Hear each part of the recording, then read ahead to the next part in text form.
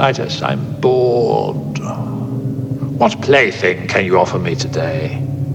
An obscure body in the SK system, Your Majesty. The inhabitants refer to it as the Hellwing Power Hour.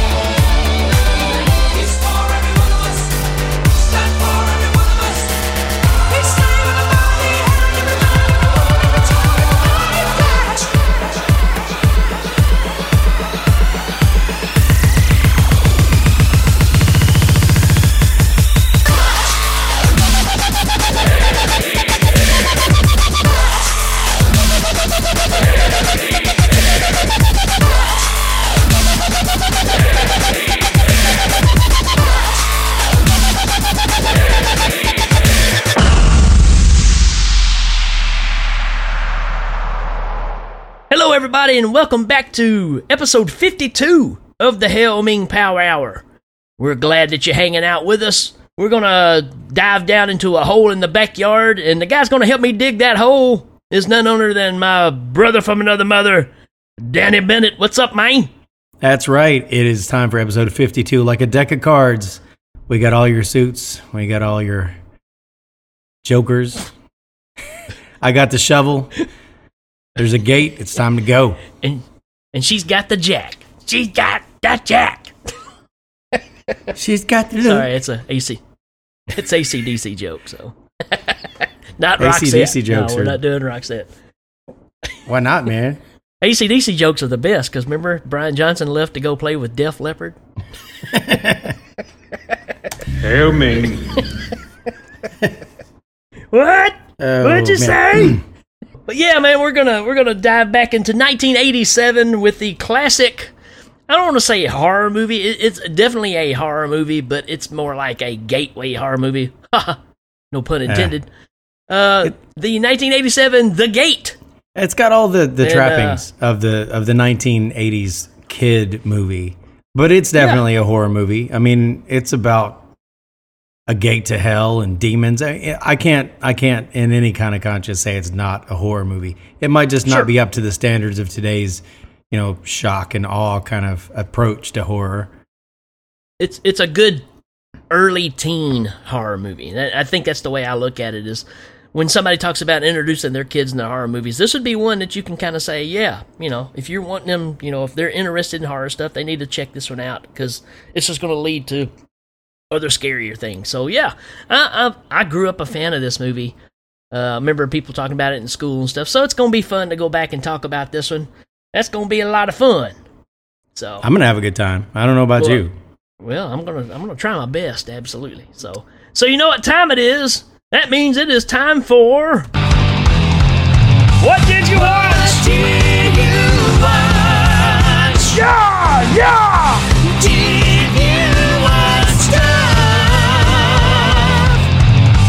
What did you watch?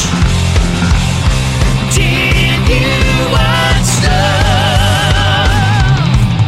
All right, as always, I kind of hate to ask it, but Danny, what did you watch this week? Man, this week I had to get us a special guest to do the synopsis, and so in part of the deal, I had to watch every Friday the 13th movie. Wow. Yeah, and it's really kind of weird because it wasn't even anybody from the Friday the 13th movies. That was just the stipulation that I had to that to was fulfill. His request. Yeah. Yeah. He said, in order to do a synopsis, you have to watch this series of movies because it's my favorite. Yeah, I think so. I think that there's no love lost between the protagonist of this movie and our special guest, but he still just wanted me to check it out. And afterward, I told him, I said, I still believe that 4 is the worst one. Oof. Wow. No, so what is the best? Actually, 8. 8 is the worst one. 8 is the worst one. 4, 4 is actually really good. I don't like 4, but it's not as bad as 8. What Crispin Glover? I mean, come on. Yeah, come on. I like 4 a lot. I'm not a fan of 5.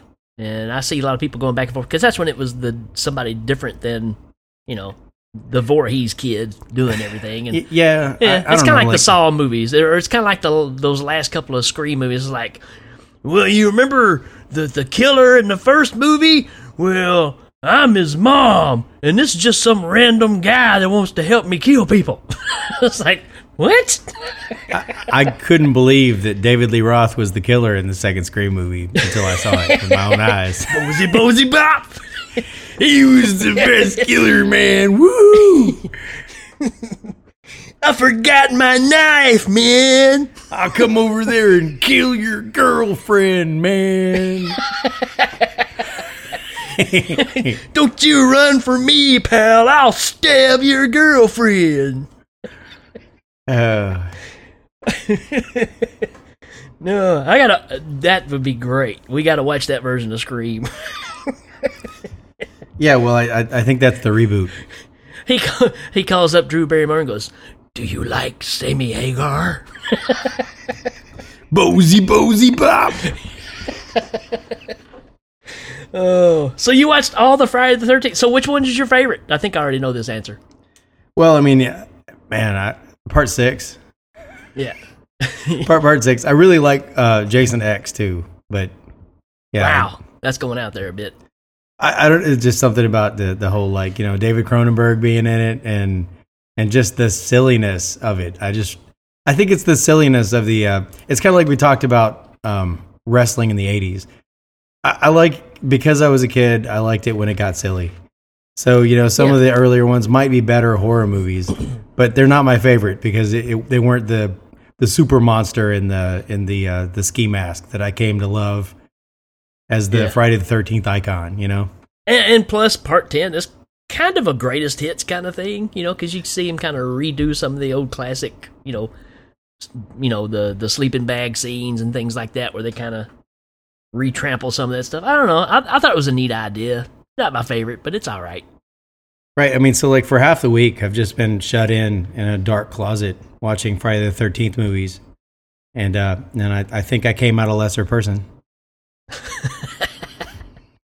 I got to watch this movie. I kind of keep catching pieces of it on TV, and this one, I finally got to watch the whole thing. Oh, yeah? It's really, really good. It's about this guy, and he's in a Trans Am, and he's driving around. He's got a buddy that drives a big semi-truck, and they're driving across the country and working for these people. Wait a minute. Wait, is this... Big Enos. I think I might know this movie. Is this Smokey and the Bandit? No, man. This is totally different. It's called No, it's not. Smokey and the Bandit Part 2. Oh. Where they're hauling an elephant, a pregnant elephant around. And that's what I do on my weekends. I'll haul a pregnant yes. elephant around. So yeah. they didn't jump a bridge in this one though, because they got an elephant. So I like it when Eddie hard to Murphy comes in. Eddie Murphy comes in and he's rowing that boat and he's like, "I'm gonna row your ass." I like that part. Yeah, it's classic. But other than that, that's about all. You know what else I've watched? I watched The Gate. Yeah, I think we both did. I'm not That's sure. right. All right, so that's it for What Did You Watch? What did you watch? Did you watch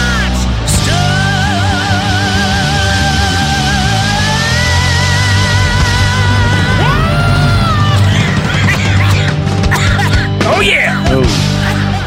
I think we All right, might need folks. to take the seriousness down a notch here. It's a little- All right. We'll be right back after this.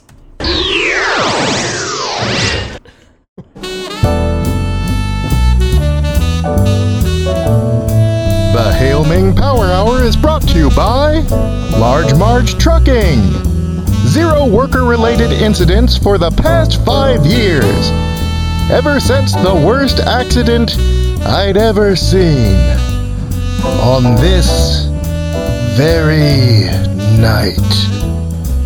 And loyal followers of Mongo like you. Hail Ming!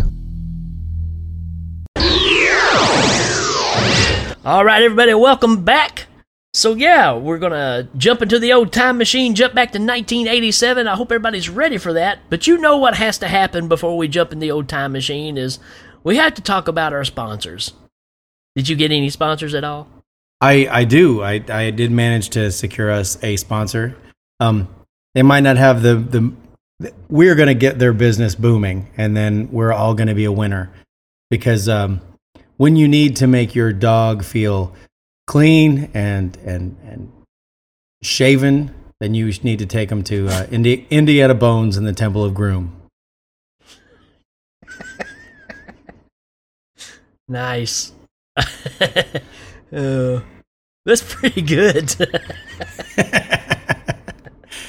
Well, you have to think about it for a while, you know. Indiana Bones and the Temple of Groom is your one-stop, hygiene shop for your pooch, and you'll come out feeling like you just found the Holy Grail.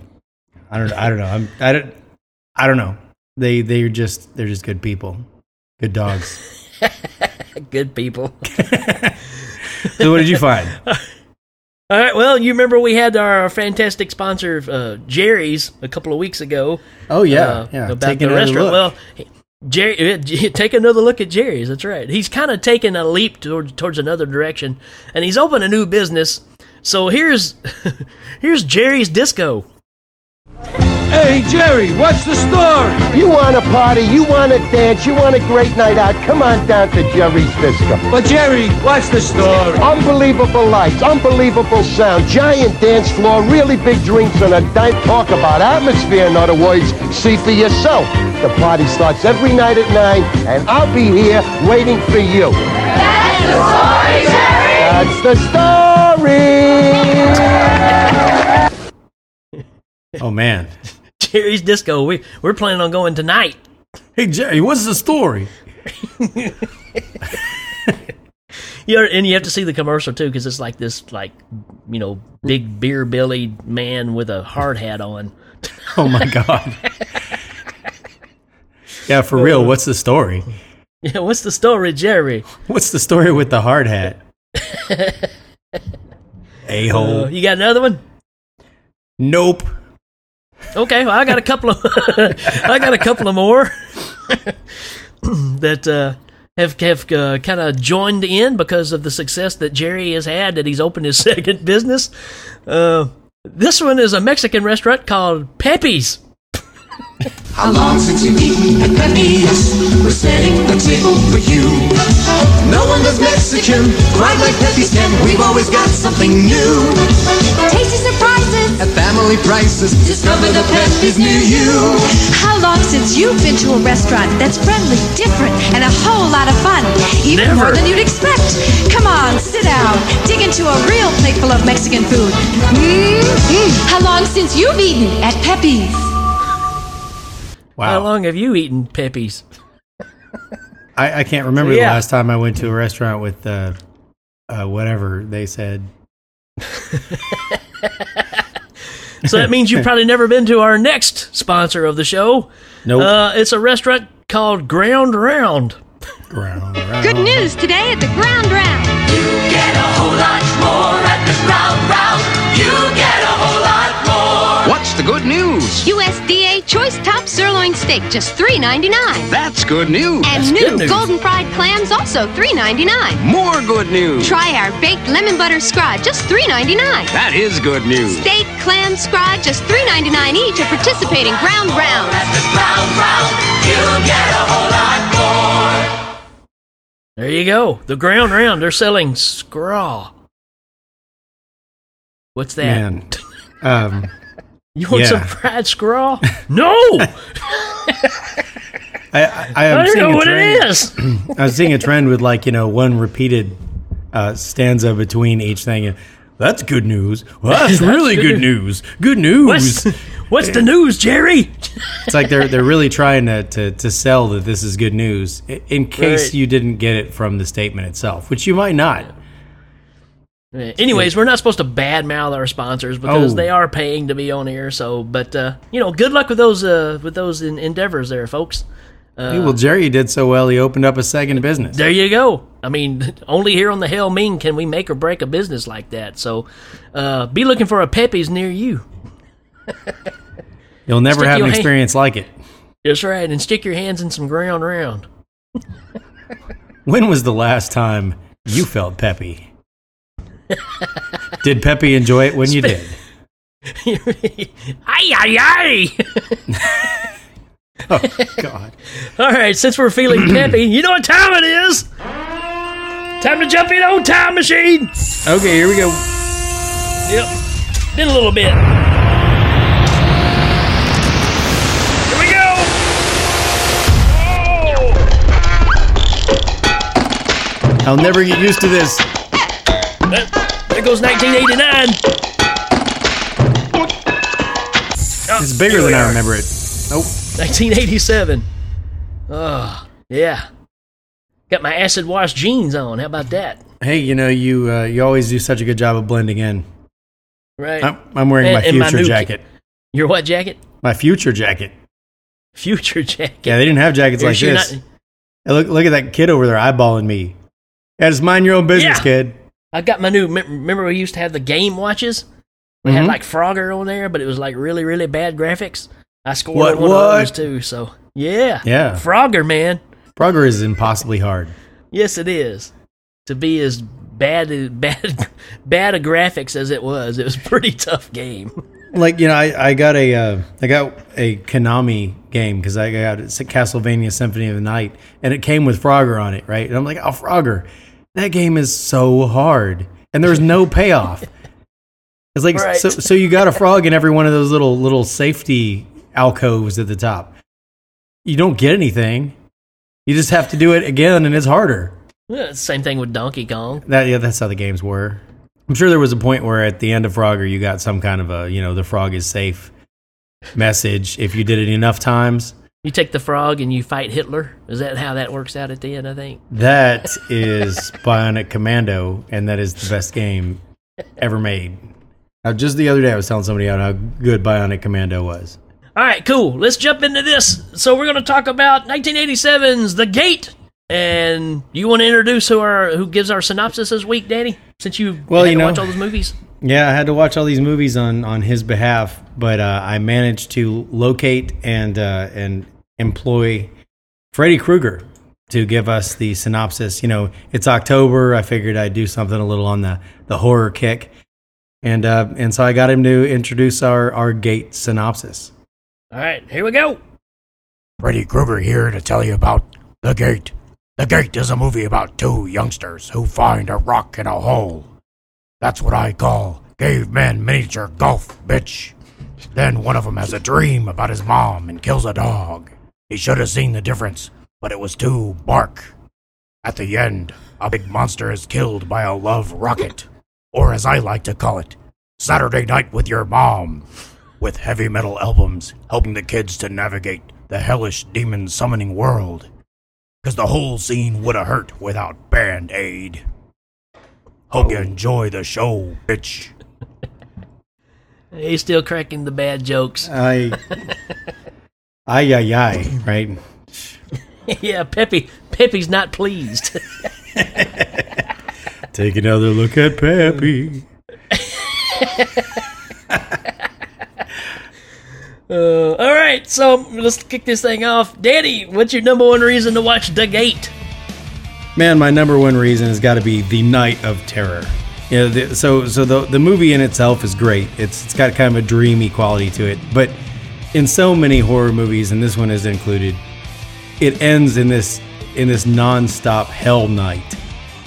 That, I mean, really, like you barely have time to stop to look in the mirror to check your collar for a good minute and a half, like Alex, the kid's big sister does. Right.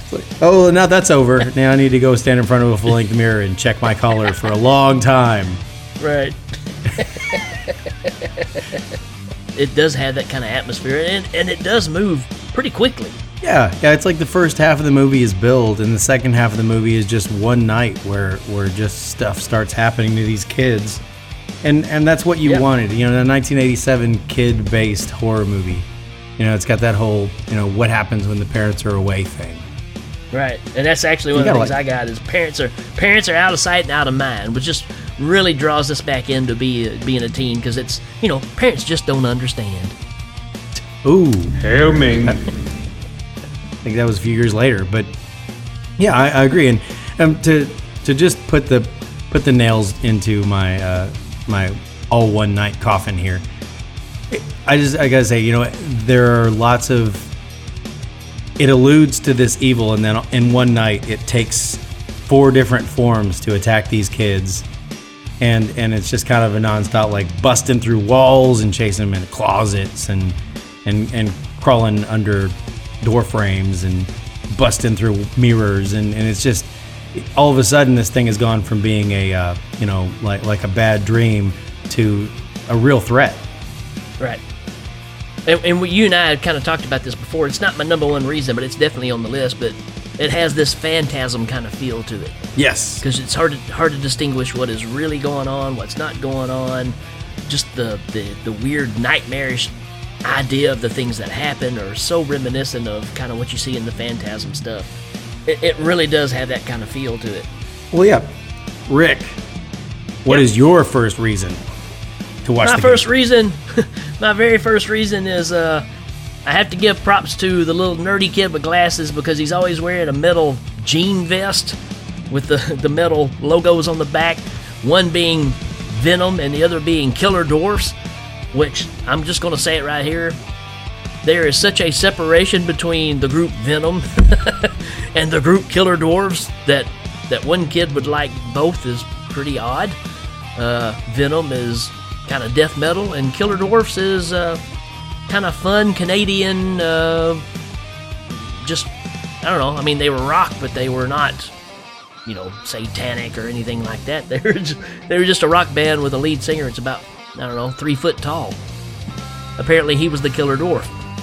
So I'm a big Killer Dwarfs fan, is what I'm getting to. I love Killer Dwarfs. I think they're very underrated. But the fact that there's a kid in a movie wearing a jacket that has a Killer Dwarfs logo on the back, hey, I salute you.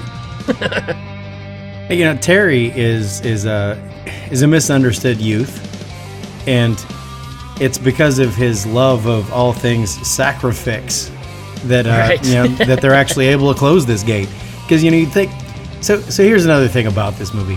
You'd think that with 2 kids home alone, the parents are away, the teenage sister has a party, you'd think that the kids would somehow be blameful of this thing. But no, I mean, it just, this hole is uncovered in their backyard, and it happens to just be a gate to some Stygian dimension full of demons.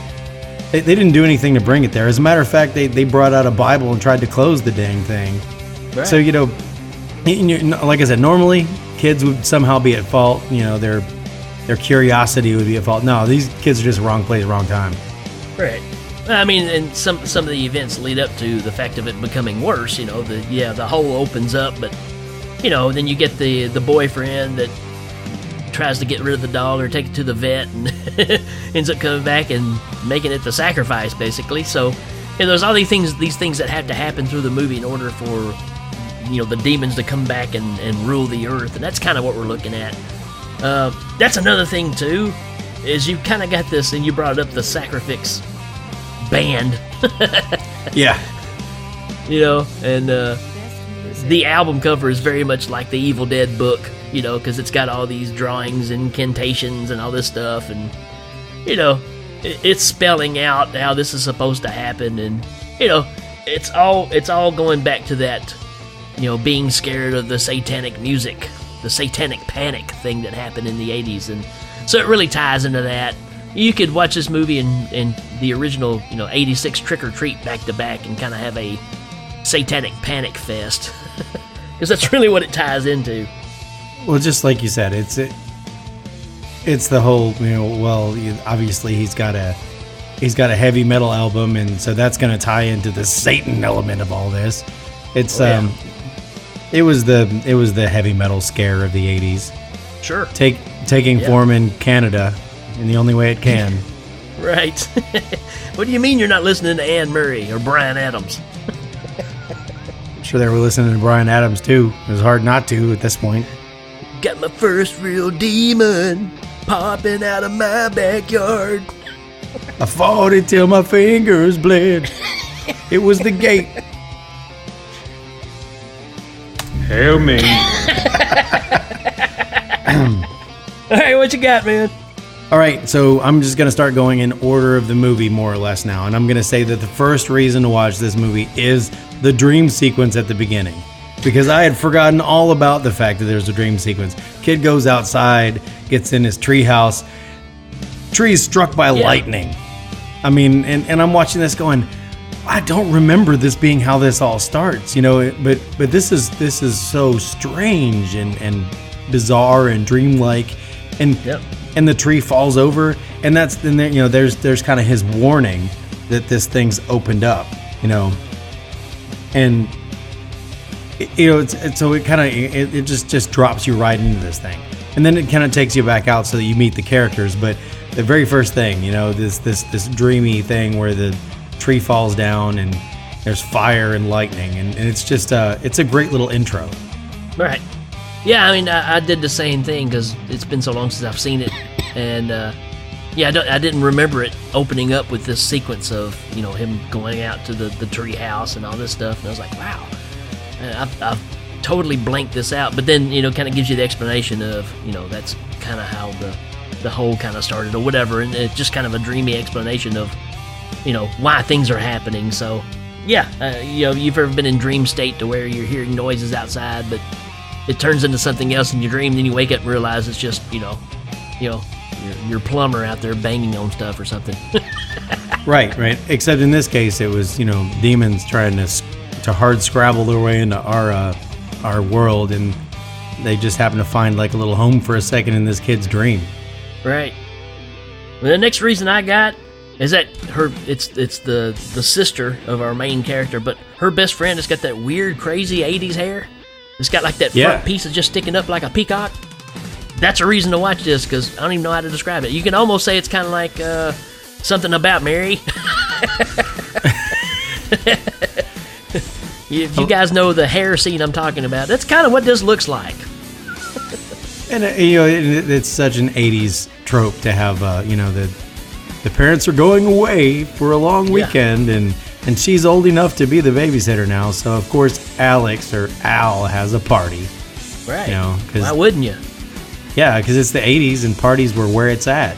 So yeah, in the middle of this kegger, you know, they got all this weird stuff starts happening, and that's something I had on my list. Levitation at a teen kegger. And none of them seem really surprised. Either they're all just really shot from drinking too much, or, you know, I don't know. They just don't seem that impressed that dude's floating around, you know? Yeah, well, you know, it's that light as a feather stiff as a board game. You know, everybody does that. And you know, if you get the little brother involved, and he always floats to the ceiling and then rips the light fixture out of the wiring there. That's just what happens, man. That never happened to you? Yeah. Nah. I've only when I was trying to tame the savage heart. Oh, yeah. When they go up, they touch that, you know, that light bulb. Yeah. I shall marry both women. Well, you know, I don't think I've had a teenage party like that since that time I was watching Johnny Steele on the music video, and then he came down and helped me with all those critters that got in my house. Right. Johnny Steele. Steele. Different movie. My next reason to watch it is when Terry kills the family dog. Right. So, you know, Terry wakes up and he's like, his mom's been dead, and he sees her. She's like, come here to me, I love you. He goes down there and he starts holding her or whatever, and then, you know, something breaks the spell, of course, and he's holding the family dog, Angus. And he's like, and he throws the dog down, and then the dog doesn't make it. Yeah. Sorry, guys. Which is something that just really upsets everybody. I mean, kids, what do you think about dogs dying in movies? Yeah, kind of what we think too. Not happy with that at all. They were excited at first, but then they realized. Yeah, right. So, but yeah. The what a weird scene, man. Because you got his mom down there in like a negligee, and like dead moms don't normally hang out in negligees or whatever that was she was wearing. Well, not around my house, but maybe in Canada. Maybe so. It's different. Come to Jerry's and buy a dead mom negligee for your deceased loved one. Take another look at your mom. I think Freddy Krueger had something to say about that. All right, my next one, man. It's got to be those creepy little demons, man. Yeah. Those things are awesome. I mean, that's why you're watching this movie. That's what you saw in the advertisements. These things are fantastic. They're kind of cute. They're kind of ugly. They're kind of scary all at the same time. They move in such a weird, quirky, jerky kind of way that you really can't put your finger on what's happening here. And I think... I agree. I had to look up the special effects in it. Go ahead. Right. Well, that's exactly what I was going to say, because in your mind, you're thinking, okay, it's just a bunch of stop motion, but apparently it's not, right? Yeah, it was forced perspective, where they made them look tiny by camera tricks, and it was people in rubber costumes. Yeah. I dig, and I think that's why it works. I don't think that the masks had working eyes, because you can kind of tell they don't know, they look around at stuff like they still don't see anything, and it's really weird. It's really But they don't weird. have necks. They don't have necks, so they have to turn their whole body to do things. That's true. So, they're creepy, man. I mean, I was scared of them. I mean, I thought, I'd drop kick them, kind of like what our one of our heroes does in this movie. But those things are creepy, man. They are a top reason to watch the movie for sure. Yep. So my next reason is the Etch-a-Sketch connection, where like they crack open the giant demon egg from the gate. They're like, they become Stephen King from Creepshow all of a sudden. They're like, right. There's things worth $1 million. And they crack it open and like smoke shoots out at them, and then the Etch-a-Sketch that's right next to it. It's got all this scrawling on it, which of course you would find on a heavy metal cover, in Act 3, but it's a cool little thing. It's got the Etch-a-Sketch there. I like it. It's a reason to watch. Yeah, I thought it was cool too. My next reason kind of ties back into Beastmaster and Pan's Labyrinth and all that stuff, but when the main demon comes up towards the end and he grabs our little hero by the head, Stephen Dorff, Glenn, and he gets that eyeball in his hand. Yes, that was wicked, man. I mean, all of a sudden, I wanted to hear some Faith No More start at that point. that's almost the point where it stops being like a kiddie horror movie and it starts being like The Void or something. It's really like, it's really super creepy, and it makes you look at the palm of your hand just to make sure you don't have an eyeball there. Yeah, and it's very well done too. It looks good. It does. It's foreshadowed too that they are like their hand icons drawn on his wall in blood with eyeballs in the palm. Right when they start getting chased by the giant caretaker ghoul guy. And I'm just making sure I didn't miss anything that I want to mention. There's the "Sorry I Killed Your Dog" conversation that they have on the front porch, where Glenn's in his jammies. That's a reason to watch, just because it's like, hey, sorry I killed your dog. That's okay. He was old. And it's like, you want to mess around later? Sure. Sure. It's like, what else are you gonna do? You're not gonna bring the dog back, and he's still your best friend. So, sorry, I killed your dog. Sorry, I killed your dog. And of course, he's kind of got the same problem because our main characters, their parents are gone, but dude goes back to his house. His dad's kind of out of sight, out of mind too. He works all the time, whatever. So of course, a kid in this situation is going to be a metalhead because that's kind of what he's got. But yeah, man, that whole scene where he's back at his house and he's pulling the sheet back over his head and he's quoting the lines from the Sacrifix album. All that's pretty cool, man, because that was kind of me back in the day, except I didn't throw a sheet over my head. I grabbed a yardstick or a tennis racket and played guitar. So and he's got a pretty savage like air guitar solo right before the sheet part too. Oh yeah. So Yeah, I kind of dug that part because I was like, man, that was me back in the day for sure. Hey, it's you now. It's Every me time now. I come over, you got the tennis racket out. I'm like, what are you That's doing, right. man? I'm doing some Twisted Sister. Oh yeah, I'm not gonna take All it. right, what you got? You're not- I'm gonna say the whole like trying to close the gate with the Bible thing. It's awesome. Yeah. Like Yeah. from the beginning where they've covered the gate with this wood like barn door thing that they put over it. And then he starts reading from the Bible and light starts coming up and smoke starts billowing out of this thing and it busts all the wood off. And then he's got like one stanza left to read. And of course, you know, Glenn's like, you're standing too close to the hole. And he's like, don't tell me what to do. He falls down in the hole and he falls in the hole and the fall just takes forever. And when Yeah. he gets to the bottom, it's the first time you see those little demon things and they start chewing on him. And it's like, what is going on, you know? Right. It's great, man. They bite him and stuff. And they're like, okay, does this mean he's going to change later? Or, you know, what are these things? And, of course, like, when he climbs back out of the hole, it doesn't take near as long. So for all of you out there, in movie land, you know, and you're like, man, I don't remember the gate being that good. It's not. Okay, it's not.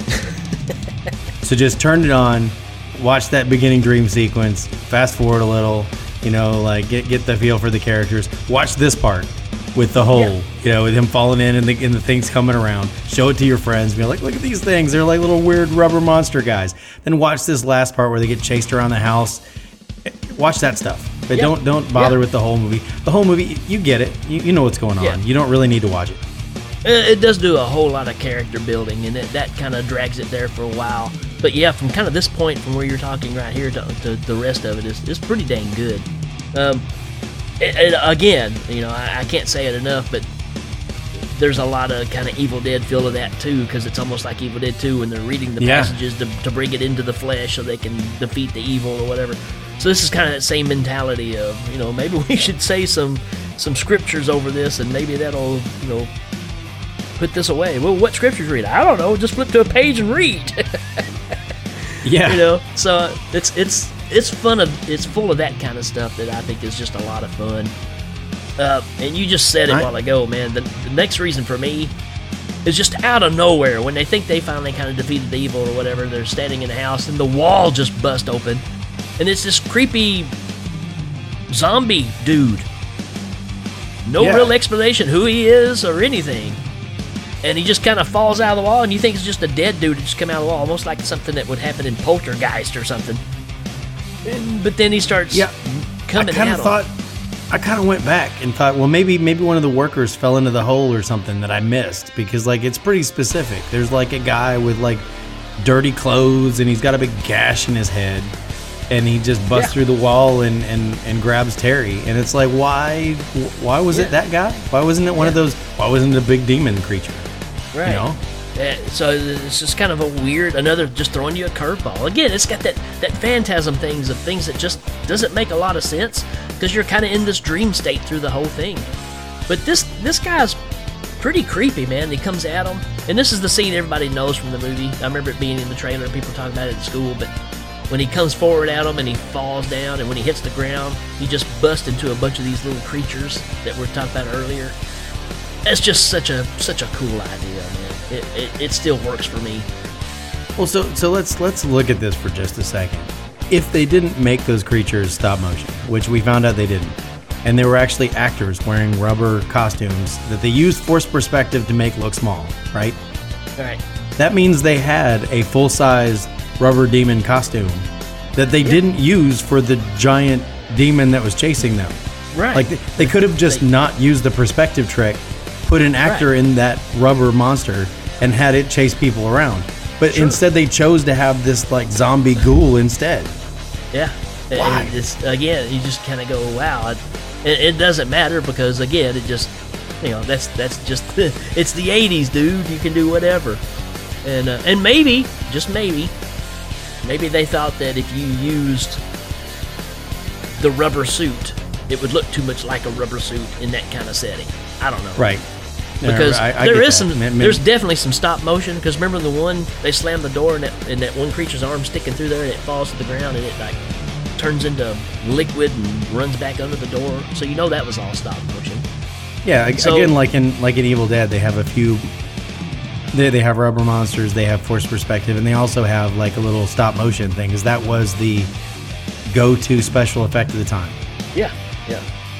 And I still like it. I mean, I think it works for some things.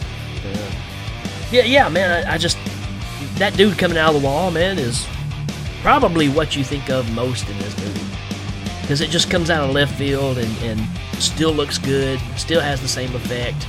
You know, they're back up against the wall. They don't have any way to protect themselves, and he just falls to the ground and, you know, breaks into all those creatures. I'm like, that's such an original idea. As far as I'm concerned, I can't think of anything else where I've seen that happen. Well, yeah, I'll tell you what I think of. You know, watching this as a kid, the thing that jumps to mind when I think of The Gate is the final showdown. That looks like it looks like a music video from the 80s. There's a creature, you know, that comes up and it's all stop motion, and he has to run away from it, and it seems like no matter how far he runs, he's still right there next to it, you know, like. Right. That's what I think of, and that thing was stop motion to the max. So like 4 arms, you know, like the size of a house. And that's I've got it down as one of my reasons to watch it, because I still think it's a cool looking creature. It's so different. Again, you know, we talk about all the CGI stuff we've seen in movies recently, and it just seems like they just keep using the same kind of creatures over and over. It's always going to be some squiddish looking, you know, kind of octopus looking monster, no matter what it is. Yeah. And this thing looks like, you know, a cool version of the Kraken.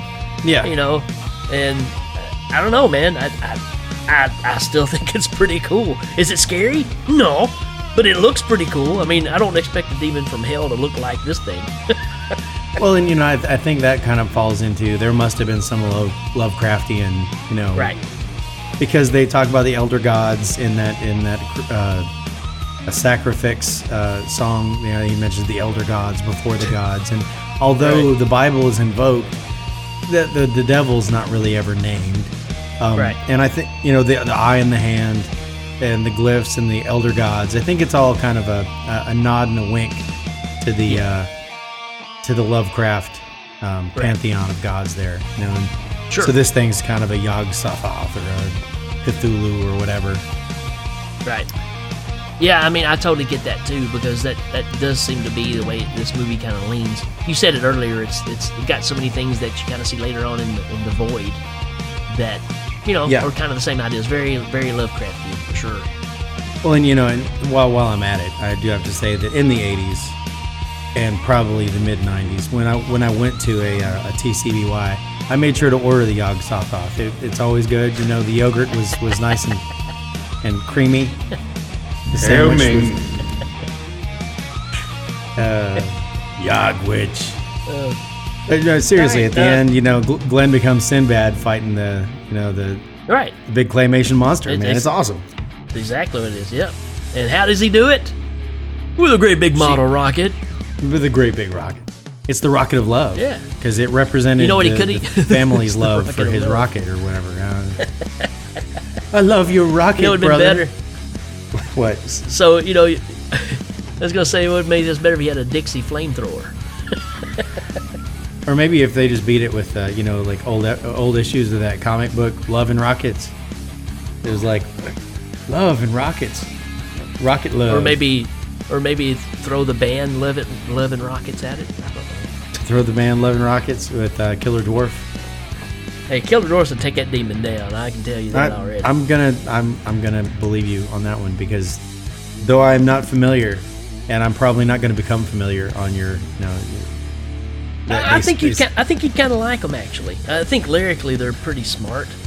It's just they were totally misrepresented. But if they were known for anything, they were known for pranks. So there's a video on YouTube. And I know we're getting way off subject, but there's a video on YouTube where Killer Dwarfs are famous for pulling pranks on whatever band they're touring with. And they're touring with Iron Maiden. And this is so great, because Maiden, you know how they do with their music, they'll get real serious in some parts, you know, and they get all the smoke and fog. Well, they took a blow-up shark and put it like on a remote control car. So you got Steve Harris out there just playing this real serious bass part, right? All this smoke, and all of a sudden here comes this shark across the stage. And after that, they finally grab it and throw it off the stage. The drummer for Killer Dwarfs comes out wearing a pair of zebra skin Speedos and suspenders with a beer in each hand and just starts doing a dance in front of the drum rig. They kick him off the stage, and then after that, two of them come out in one of those Halloween horse outfits, you know. And they're dancing on the stage in this horse outfit.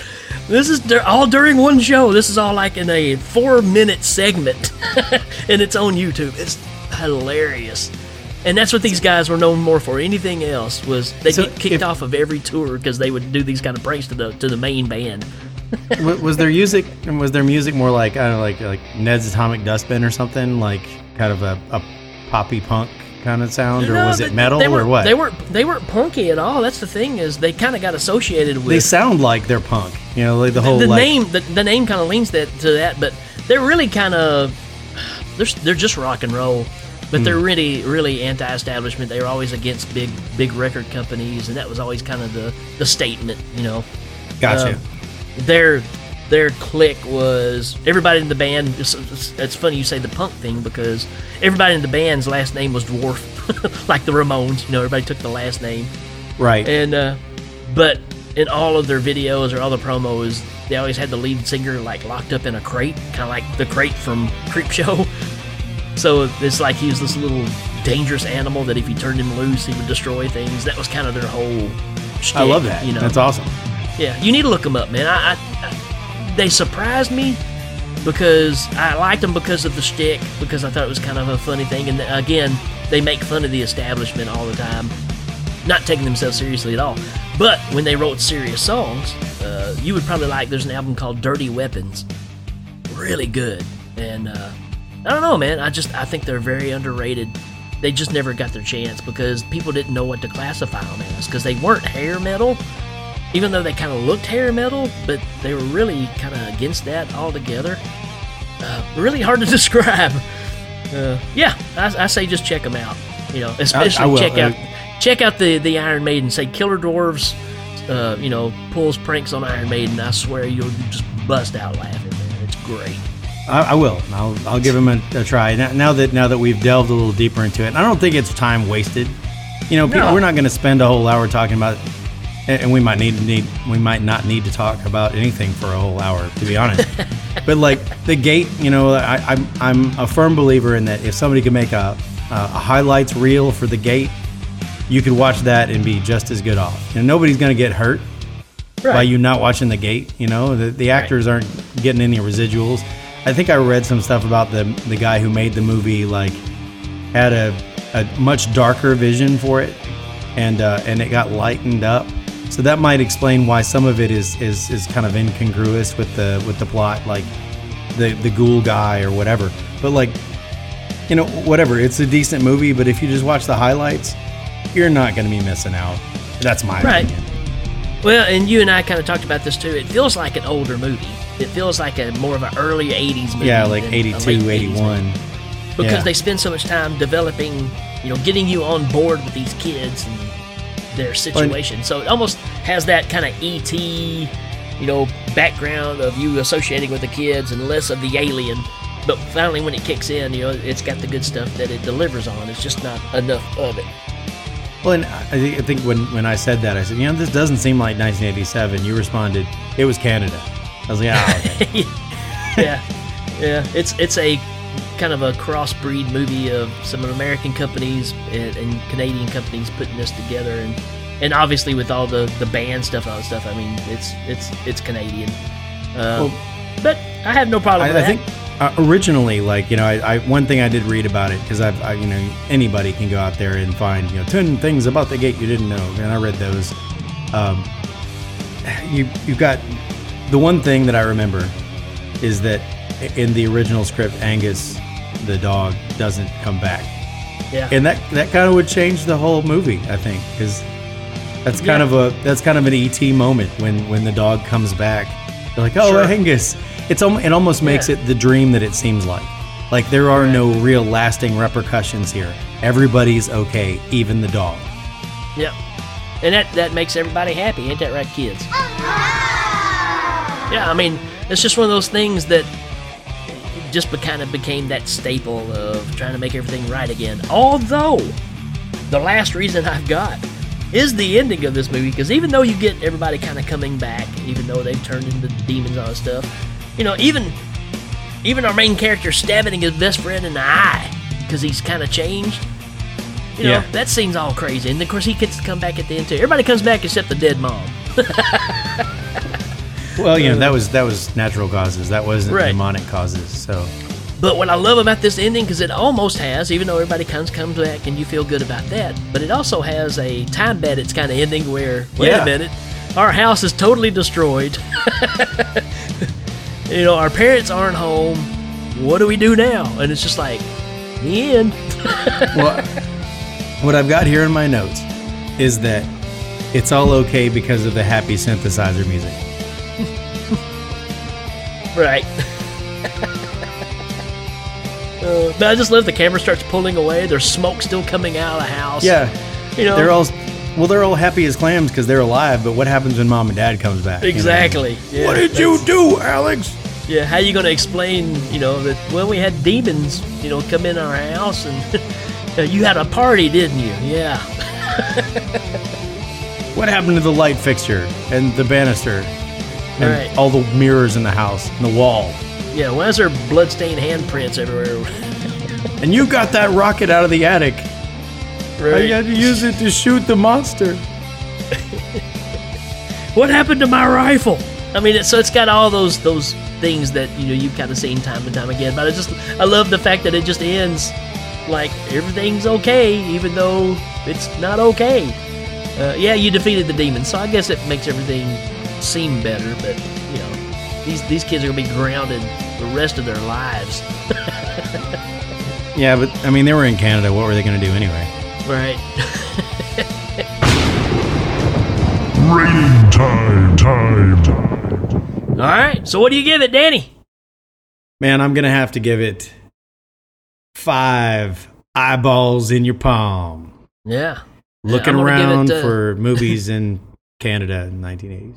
And I'm going to give it 37 Killer Dwarfs, because I like Killer Dwarfs. Awesome. Yeah.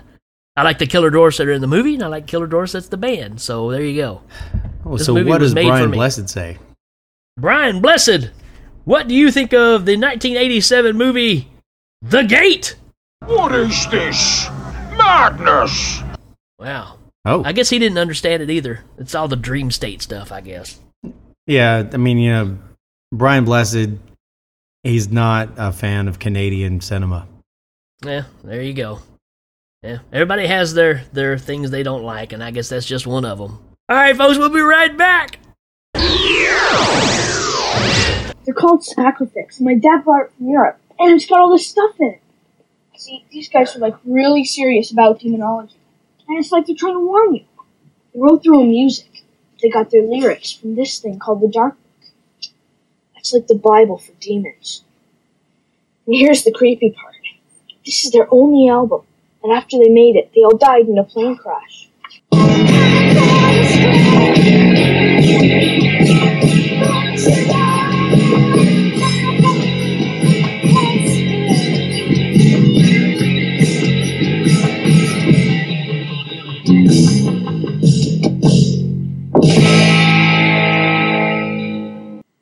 Oi, Vivian, what you doing? Oh, good, Neil, you're here. I found a way to make us bloody rich. Oh, that's great. Did you bring the goldfish? Yeah, go right. Hey! You threw my goldfish down the hole. Why would you do that? We need a sacrifice to raise the demon. And use your own bloody fish. Hey, I'm making sacrifices too. This spell requires blood. You just chucked a bloody steak down the well. Yeah, a steak I intended to eat. Like I said, sacrifices. So what do you need me for? This spell also requires levitation. Oh, you mean like this? Yeah, that's perfect. You do that. Fine. Oh! What are you? I'm a demon. My name's Ned. You were so cute. Look at that little thing. Maybe we should have sacrificed something bigger than a goldfish. Look, I know I'm short, okay? You're a wee little thing. Hey, I thought I was here to make some kind of Faustian deal. If my services are not welcome, then... No, it's okay. I'm sorry. My name's Vivian. That's Neil. We're Sacrifix. What's a Sacrifix? We're a band.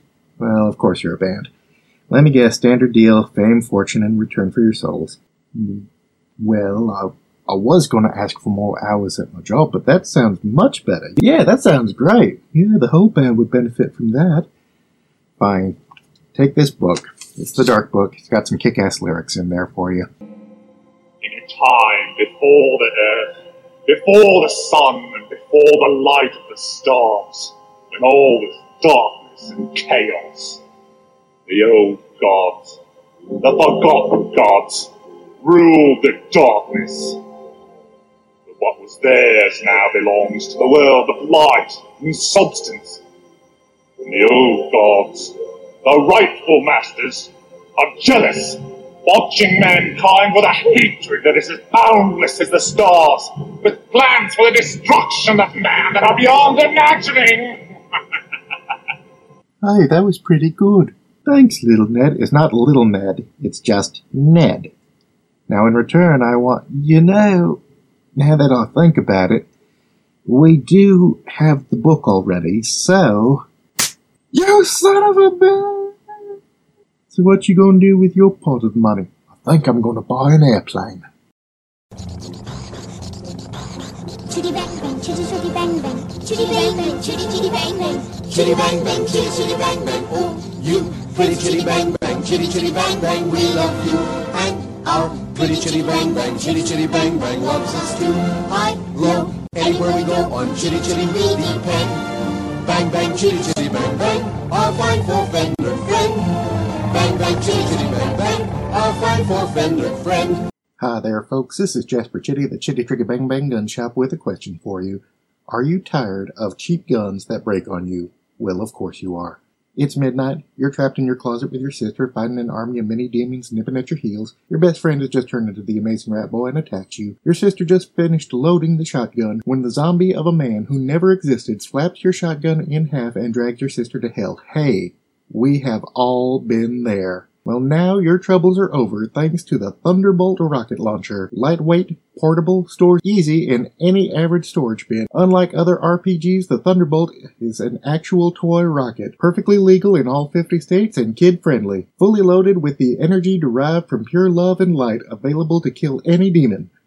Though it's only been tested on one particular demon. With the Thunderbolt rocket launcher, you will live a long and wonderful life and grow up to become the blood god of vampires. And if you do happen to be fighting vampires and their blood god, then stock up on weapons at the Jasper Chitty Trigger Bang Bang Gun Shop today. Hi chitty, yo chitty, anywhere we go on chitty chitty we depend.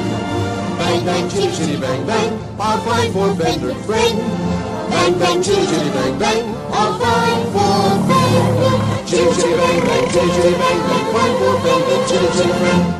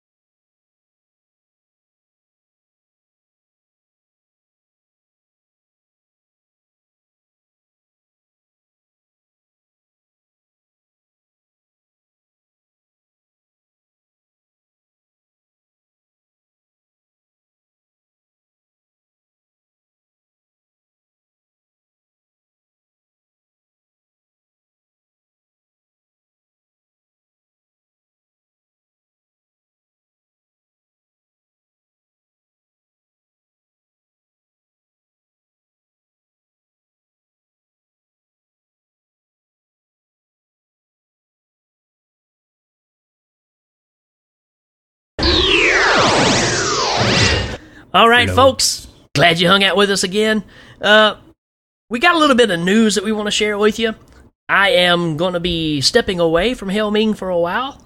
Danny is going to keep the boat going, and our good friend Mark Allison's going to step in and kind of take over. I may pop in from time to time, but real life kicks in, and you just have to kind of put things in the right perspective and take care of things you got to take care of. This doesn't change anything. The show's going to keep going. It's going to be fantastic. I know it will be because we're putting it in some very, very capable hands. But just kind of wanted to go ahead and share that with you. We've been trying to think of a way to present this to you, but I'm just going to have to take care of some other things, and by no means is this a official breakup. So it's not really a goodbye. It's just a goodbye for now. I guess that's the best way to put it. And if things work out, I'm still going to pop in from time to time and do a few things here and there, but we didn't want to just completely stop the show because we both love what we've got here, and I think Mark is an excellent person to step in and kind of help with this, so I look forward to hearing what it is these guys start putting together, and like I said, you'll still hear me from time to time. I'll still pop in and hang out with the guys, so that's kind of where we're at right now.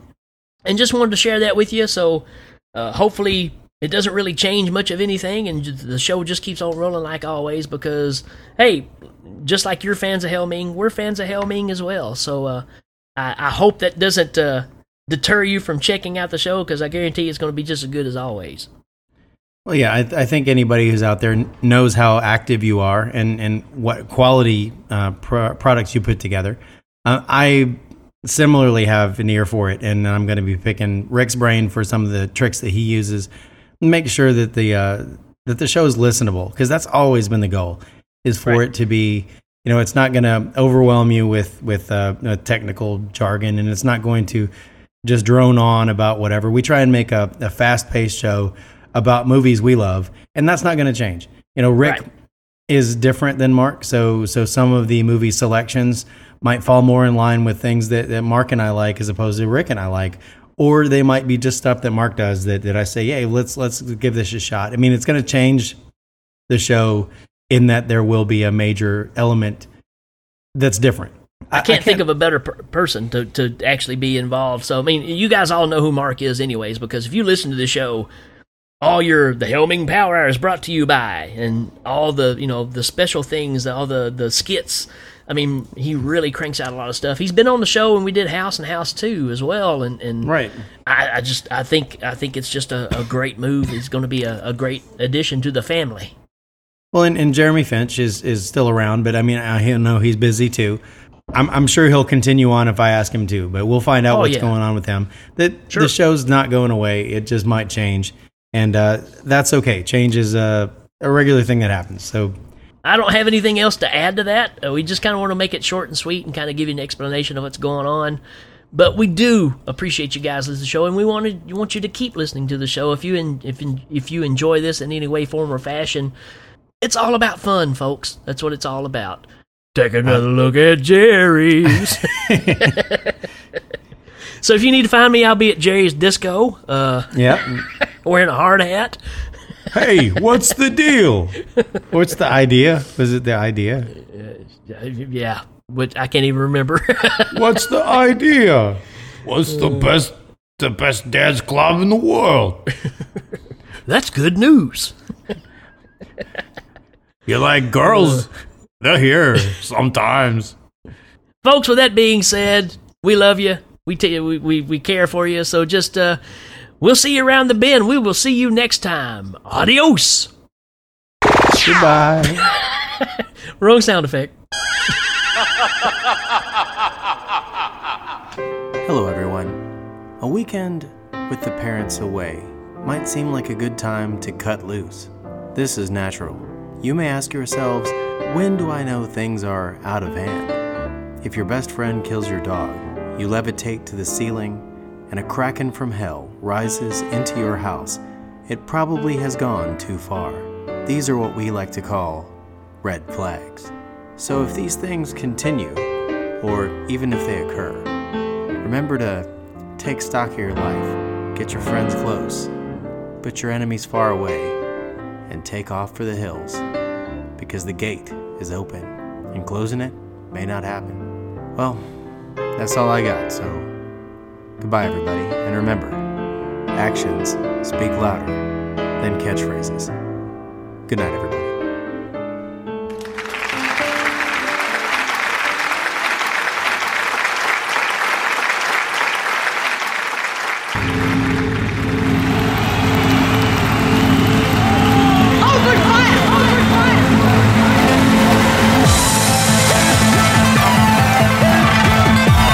Members of the audience will receive the following: Classic Curves by Dittos, the Pants for Feel Good Company, a gift certificate from Maru-chan Ramen Noodles, Rice-A-Roni.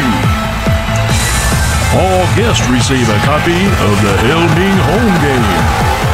Thanks to the creative minds and special appearances of Mark Allison, Jeremy Finch, and Jacob Kennedy. Hail-Ming is a proud member of Legion Podcasts. Check out all the great shows at legionpodcast.com. Hail-Ming is available on iTunes, Stitcher, Google Play, and Legion Podcast. This is Dan Pardo saying good night.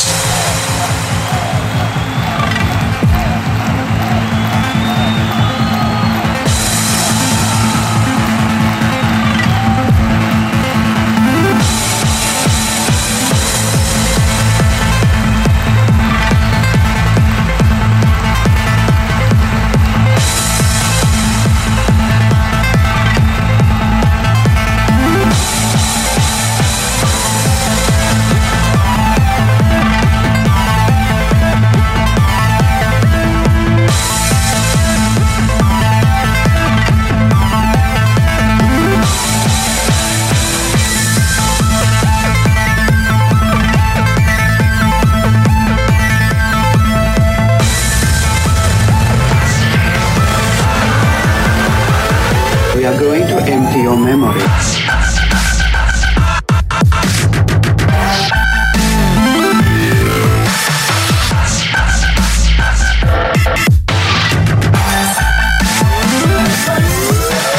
Demon of the Black.